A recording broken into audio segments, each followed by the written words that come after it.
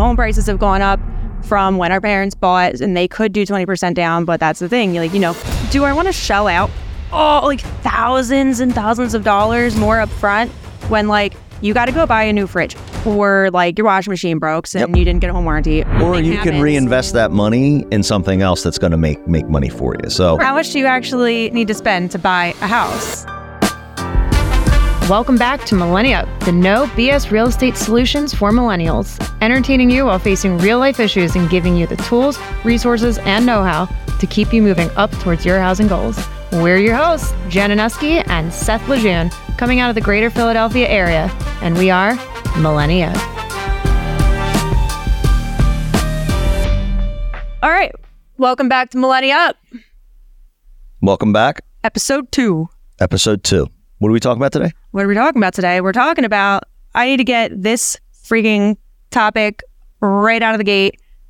I hear it all the time. I could literally retire if I had $1 for every single time that I talk to people about this. Okay. And it's, how much do you actually need to spend to buy a house? So I asked a bunch of millennials and put it out to the public of, how much do you really need to spend to buy a $300,000 house? Out of pocket. Okay. And so in this episode, we're going to talk about we're going to have a segment of bore you to death, but only for a little bit, going over what closing costs are. There's difference between down payments and closing costs. Would you like me to handle that? Sure. If you start boring them to death, I can help them. But so over that first. Give you like a team meeting over here. Really, where you get the actual facts out there, but then, it's got to be jazzed up a little bit and we fall asleep. And then after that, we'll actually go into the results and the findings of what I got. How many people did you get to respond? Probably upwards of 100. 100? I had a goal. I hit it. Nice. Close enough. People pulled through. Thanks, everybody. Wow. And then we got a real life example. Our own clients that just bought they were quoted for a $300,000 house and ran numbers for that. Okay. Not necessarily that they went under contract for that, but we just ran numbers. Okay, so we'll do a little bit of a case study where we just talk a little bit about the journey of our clients. Obviously, they will be kept anonymous. And what are the names we've come up with? Oh, yeah. The most millennial name that you could pull out your ass, Ned and Eleanor. Okay, yeah. So if you don't realize so if we represent you, we actually have confidentiality that we don't actually share your business. So these are real people. We're changing names because we are now in the middle of contract as of Sunday. So that's right. That was good work by you while you were trying to host people at your house and writing up an offer. So that's good work, Jeff. Oh, yeah. So talk about a riveting Saturday, having a seltzer fest at my house. And saving deals and sending offers and writing offers and calling listing agents and cleaning my house and getting myself ready, giving my cat insulin and woof. Nice. We do it all. All right. So let's talk a little bit. Let's get to the boring part first. Well, I'll ask you the question that people ask me. So Seth. Yeah. The cash that I need to buy a house, that's just the down payment, right? In fact, it's not just the down payment, Jen. What? No, so the way I explain it to all you guys on the team and I explain it to my clients is pretty simple. I would actually hope that everybody on the team knows the difference if we got licensed. No, they know the difference, but being able to explain it is a different thing. There we go. Because we know that we've already cited a couple times, this can get very boring. Yeah. Very quickly. Can get stale. It's also too when we're in this every day and we see it every day and this is our life, it's one of those things that is just an obvious to us, but not to the average person. Sure. Yeah, no, I know when I say down payment, when I say closing costs, obviously I know what that means, but I do tend to forget that that's not spelled out for just Jones. So everybody take a nice chug of coffee or your energy drink for the next 30 to 45 seconds. Yeah. And I'm going to talk about what the difference is between closing costs and down payment. Down payment is essentially the percentage of money that you will be putting towards the purchase of the house, meaning 5% down, 10% down, 20% down of the purchase price. The closing costs are all the fees associated with the actual real estate transaction itself. So that's your taxes, your transfer, your title, mortgage fees, appraisal, that type of stuff. So there's two kind of buckets. Like a 10% down on a $300,000 house is not just $30,000. There are extra fees, and those are called closing costs. How did I do? pretty dang good. Okay. So we got that out. They're wired and awake for what they expect to be a lot longer. Yeah. And I mean, it's if you're ever trying to kind of like ballpark some stuff, like you're not going to know off the bat what the closing costs are going to be when you're trying to figure out how much you're going to need. But if you want to figure just mathematically really quick for those not with the math brain. Sure. And you can use this for other scenarios like tipping, tip your servers. If you were being ambitious and you wanted to put 20% down on a $300,000 house, like our example, 3 times 2, 6, $60,000. Or if you're putting 3% down, 3 times 3 is $9,000. And then just use common sense of how many zeros there are. I mean, okay. That might be lacking in some people too, but okay. Does that make sense? No, you lost me. All right. Well, that's my brain. Okay. Welcome to how that works. Yeah, well, welcome to the Anuski Dome. No, it made sense. Leave a comment. If it didn't, well, that's my problem. So, okay, so we've talked about that. So how much do you actually need to buy a $300,000 house? Well, that's a loaded question. It was and what were the results? Let's talk about the results. So the results. There was a really wide range. Okay. So I got as high as $85,000 and I got as low as $10,000. Okay. So that's what I really kind of want to talk about. And then sprinkled in the middle, it was pretty all over the place. Okay. There's kind of like a one, the 50,000, or actually no, I'd say the most common response, and there wasn't like a lot of like similarities, but I'd say probably the most common was anywhere from like 60,000 to 30,000 was pretty much like I could say is like an average range of what I got back. Okay. But everybody pretty much gave like one hard number. There's only maybe 2 tops 3 that said like, you could, but I know it could be different. Okay. Everyone else kind of gave like a hard number, but I really want to talk about that range. The 30 to 60? Well, the 30 to 60, and that it really did kind of end up all over the map. Yeah. I mean, there's actually no right or wrong answer except for 10.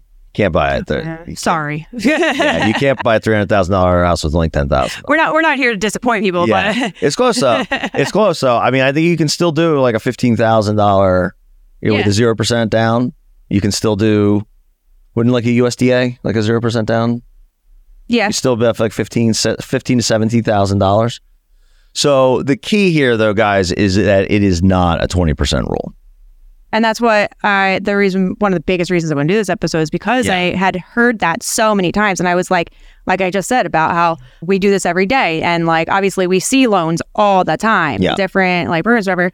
And I've gotten a lot of people who are like confused and shocked to hear that like this, honestly, the standard these days is really like 3 to 5%. And honestly, 5 seems to be freaking splurging at this point. And that you don't need 20% down. They're like, wait, what do you mean? Don't you need like at minimum 10%, but like really 20%? I'm like, that's the boomer way, bud. Yeah. We have so evolved from that. There's so many. I know where this comes from. So you used to have to put 20% down. Banks wouldn't lend you until 20% down. But when interest rates spiked in the 80s, they realized that people didn't have the money. So then they started coming up with new exotic. Back then they were called exotic loans. Exotic loans. Ooh. Now they're completely commonplace. Did you get a folder with like cheetah print on it too, or did you have to choose your animal print for your exotic loan? Yeah, for your safari loan company. No, so you used to have to do 20%, and then that carried over into like a conventional wisdom bucket. So now there's a lot of older parents who were always saying, when I bought my house for $80,000 as they're sitting on like a $1.2 million property. Yeah. I had to do 20% down on $80,000. Wow, must be nice. It must be nice. I could probably do that too. And it doesn't work out that way anymore for various reasons. And we're going to have other podcast episodes about that. And I said this in the last episode too, so in our first episode when I had said times have been changing, but also the rules and the programs that become available have changed to accommodate the best that they can for the way that things have gone. Like, yes, the home prices have gone up from when our parents bought and they could do 20% down, but that's the thing. Yes, home prices got way more inflated with what people are buying right now, but lending companies have also adjusted to be able to overcome that by being able to do 3%, 0%. Just never forget, lenders want to lend. Buyers want to buy. Buyers want to buy. And agents want to sell. Real estate represents over 35% of this country's economy. So bankers and lenders had to get more creative through the 90s and the 2000s. They got way too creative. Then the government had come in and pull the reins back, but they did not take away the 3, 5, 10% down option because people just don't have 20% down. And I would argue that putting 20% down on your house, if you can do it, great, but you don't really need to do it. Well, and because think of how many other things you can do with that money and what it actually does to your payment. It's, I look at it, it might change it by a couple $100, which is like, cool, I don't even think I change it by thousands of dollars though, by putting that. Right. And it's like, do I want to shell out thousands and thousands of dollars more up front when you got to go buy a new fridge or your washing machine broke and you didn't get a home warranty or or you can reinvest that money in something else that's going to make money for you. So you put, you have $100,000 and you put $40,000 into buying a house and you still have $60,000. Yeah, maybe you buy that refrigerator, you put new floors in, but then the rest of it you give to a financial planner or you pay down your student loan debt or your credit cards or something like that. I think you perk people up with pay off my student loan debt. Well, yeah. So I would take that money you save, pay off your student loans, get your DTI down, get qualified for that loan. Yeah. So there's a lot of different ways you can do it. So I would argue that 20% down isn't not necessarily the best thing, but that is a remnant of a bygone era. And now the conventional wisdom is, well, if you can, you should. Some people interpret that to be, that's the only way I can buy a house. Absolutely. Honestly, I don't even know if I have. I don't think I have had yet. I know you have, but I'm honestly don't judge me, Anusky. Put it this way, nobody comes to mind that, I'm going to, but maybe not just for this. I'll find something else later. I'm trying to think. I can't think of anybody off the top of my head that I've had recently that just put 20% down because honestly, if I'm going to have to use that money for something else, go for the 3. If you really want to splurge, go for 5%, 10% if you're really being ambitious. Well, what we also talk about a lot with our team and our clients is focusing on the payment. It doesn't, I'm going to just say this because I don't think it's necessarily apparent to everybody who's probably listening to this, that the more money you put down, the lower your payment. If you put down 50%, you're borrowing less money, so your monthly payment's going to be lower because you're just borrowing less money. But if you put down 3%, your payment would be obviously much higher. Right, and it's all a matter of what you really need. So as far as the results that I got back, I guess I can sum it up with it is kind of a trick question because there isn't a one amount that you need. Yeah, it all depends on what you need. So if you're struggling for cash, but you're doing just fine with meeting your $2,500, $3,000 rent costs. And so you've got the income and you've got the money coming in monthly to be able to cover your monthly housing expenses, but you're short on cash, then you're probably going to want to put less down and you're fine with a higher payment. But if you have the cash in your hand, you're I have this, but I really just need to be able to have the lower monthly payment because I want to spend my money on something else. I like going on vacations. I want to go do whatever it is people with a ton of money do. Can't relate. Not yet. Like and subscribe. But so if they'd rather just save the money on their housing expenses and they have a bunch to be able to put down, then sure, go ahead. But that's how it does range all over the place with what you end up needing to actually buy. But you don't know that until you actually talk to somebody who can look at that for you. Yeah. You can't assume. So it's amazing what happens with just all conversation. Yeah, well, and that's absolutely the truth. 2 conversations. You have a conversation with us and then you have a conversation with a lender. You are light years ahead of where you were previously. And if you really want to spice it up, you got a conversation with both at the same time. That's right. And that's what we do. Yeah. It's so much easier that way. Well, it is just because then it just saves everybody a lot of time because then, you talk to the client and then you connect the client to the lender and then the lender. To the chase. And then the lender's got to set up the call. Then they have the call and then you have to get with the lender and say, how'd the call go? Then you get with the client, how'd the call go? It's nonsense. So we streamline all that and you'd be amazed. Yeah, but you'd be amazed at how many agents don't. So let's talk about Ned and Eleanor. All right. So our last talking point, Ned and Eleanor. Yeah. Sweet people. They are nice. So they came by referral. You had the initial conversation with them. I was brought into it. They're kind of looking around my area. And so they had signed a lease in May to be effective for June or July. So they were set for another year. Yeah. They told you that they know that renting is just a waste of money and that they don't want to have to be able to do this, newlyweds and whatnot, and just get their life started in their own house. So let's go buy a house. But again, they don't have the pain point of we have to go, but it would be nice to go.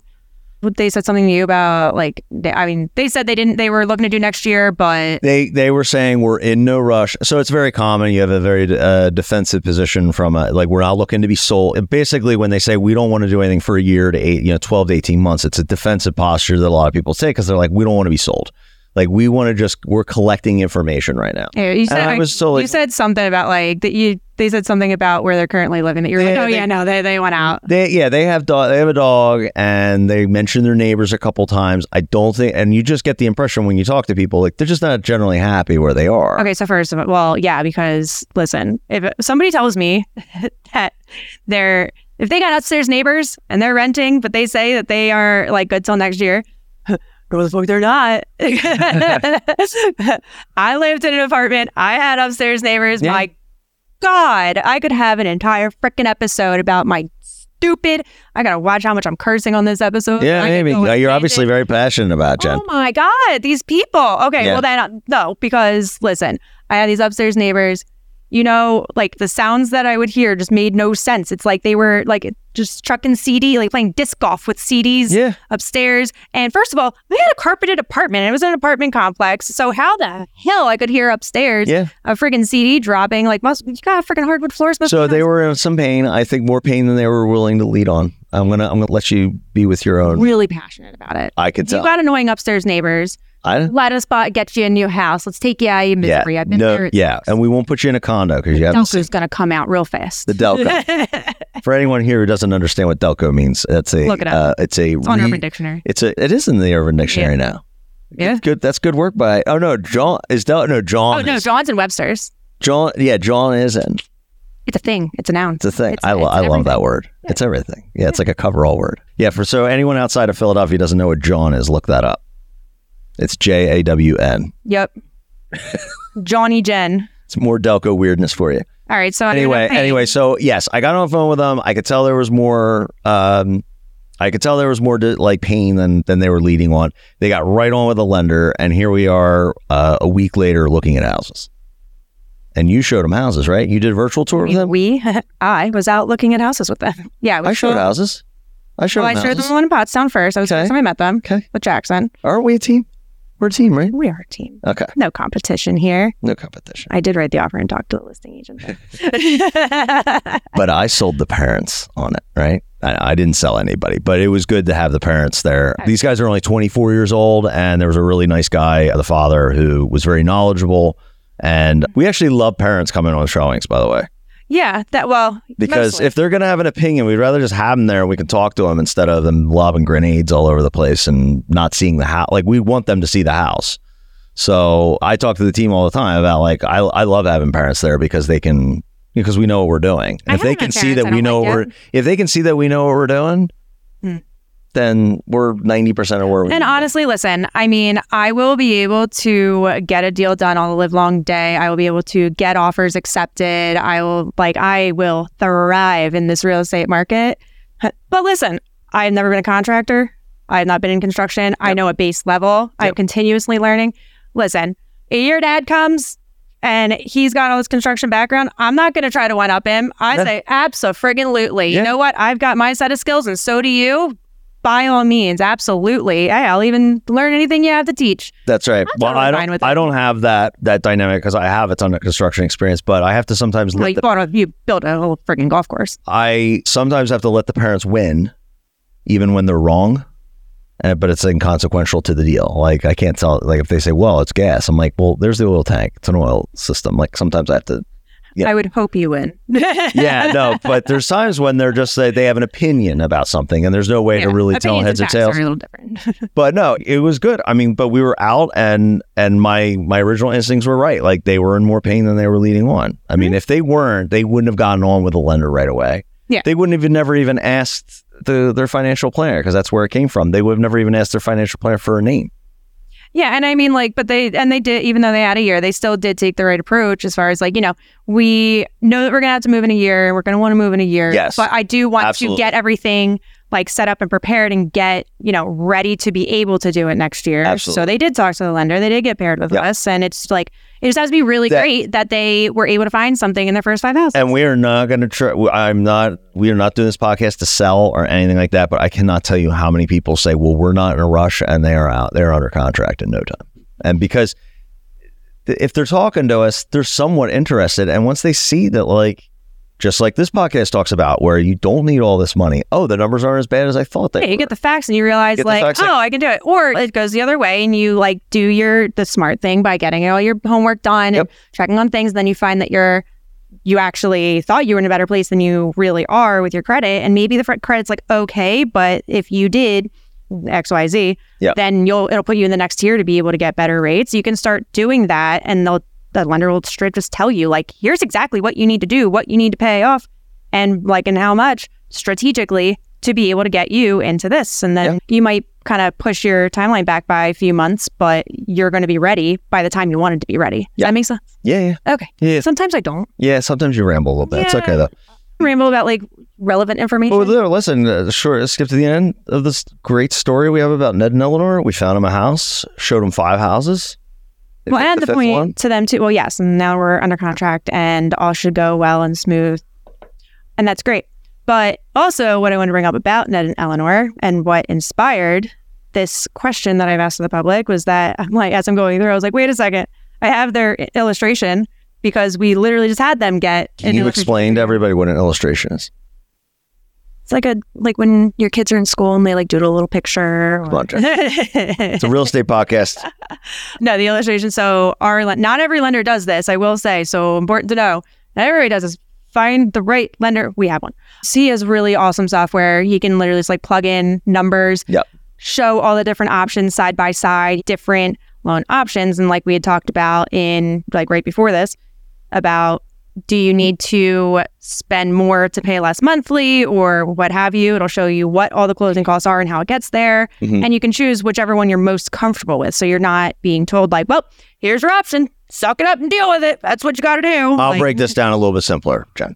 An illustration. I'm so good at overcomplicating. I know, you're so good at overthinking and overcomplicating. An illustration, guys, is simply a sheet of paper that shows you what you will owe given how much money you put down and the taxes and everything. That's just going to illustrate what you actually will pay at settlement. It's an estimate, but it's usually can be pretty close. It's within like $100 a month. Usually try to overestimate versus under. And so, but you looked at their illustration and you realize, oh, I just asked a question on Instagram that we actually have a person right here, Ned and Eleanor. Yeah, and I mean, I knew I was going to put together the buyer's estimated cost sheet, right? And I'm like, it's already done. It's already done. I love that. It saves me another step. I already knew I was going to have to do it, but now I didn't have to do it because I already had it. That's right. Yeah. So it was really great. They ended up finding one that worked best for them. They were comfortable with, and they were already comfortable with their course. And like theirs is not going to be the same as somebody else's. Yep. So I think that the way that we want to leave this is that, and we're going to talk a lot about this on this podcast, is dispelling a lot of these myths. This was one that was near and dear to Jen's heart. Well, because I had the conversation so many times. I know. Maybe I still will, but at least I can say, here, watch this. Well, because I think you generally work with people who are probably not as cash flush as the people I work with. And that just comes with experience. I'm not bragging about it, but I don't deal with as many people who are. I don't deal with as many Ned and Eleanor's as probably you do. I do have Ned and Eleanor's come to me every once in a while, and that's why I hand them off to Jennifer Anuski and some other people on the team. But it's a very common thing where people think that they need to do a certain thing when it comes to real estate, and that is just not the case. Yeah. So that pretty much sums it up. There was something else you wanted more feedback. So let's see if anyone here is listening to this, send us on Instagram, and our information's at the end of this podcast. Send us a property that you like, and we will send you. We know you're on Zillow. We know you're on Zillow. We know you're on Realtor.com. We know you're not trying to buy a house right now, but we know you're looking, and you're wondering. So send us a property, and we will run numbers for you and tell you what the monthly payment would be and how much money it would cost to acquire. Yeah.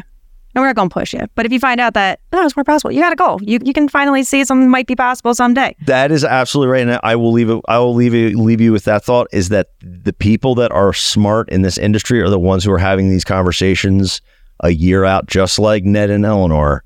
They thought it was 12 to 18 months, and they're going to be in a house in 30 days. And I bet you Ned and Eleanor did not rely on Zillow's mortgage calculator. They did not. Please don't. Because that's rigged. And like, ugh. It's nonsense. It tries to adjust it right off the bat by making you hopeful and think that it's like, oh, it's only going to be this much to buy this house. Bitch, click on that thing. Because I did it one time. I was like, how did these people, like somebody came to me like, oh, well, like, yeah, because this like $500,000 house is only going to be like $2,600 a month. And I'm like, whoa, cool. Yeah. And I went to what they were looking at. I'm like, oh, yeah, because the Zillow freaking calculator just like chucked this up way up here and they just manipulated to make it look pretty and shiny. Yeah. And it's the best people to consult as somebody who's local and understands this and does this every day, all day, not some Zillow algorithm developed in California. Didn't it work out so well, though, when they tried to be agents? Oh, we can talk about that another time. That's another topic entirely. That's like inside baseball. I don't know if our listeners would like hearing about that, but we can probably figure out an angle. But yeah, Zillow has been all over our asses for the last 10 years, and they just pulled out. They realized that the real estate agent is not replaceable, and I feel really great about it because I could have told them that 10 years ago, and they could have saved $450 million in investments. So, well, sucks to suck. Yep. All right, guys. That's this episode. We'll catch you next time. Next one's going to be really fun, though. Yeah, what are we talking about? How dating in your 30s and the real estate market are basically the same thing. Man, we're doing all these Jen topics. I got to find some topics to talk about because maybe it should be fun. I don't know. Maybe I should be fun. It's tough to be as fun as Jen, but no, this will be a good one. This is... well, I'll tell you, being married and the real estate market, they're not necessarily the same, but you'll find out why. Yeah, so we'll talk about that next time. All right. Catch you later. Later. Bye. Thanks for listening to another episode of Millennia. For more information or to connect with us directly, you can always get a hold of us on Instagram at Millennia Podcast LLN, or through each of our pages at Januski Gets It Done or at Ask Seth Anything. Until next time, keep moving up. Later.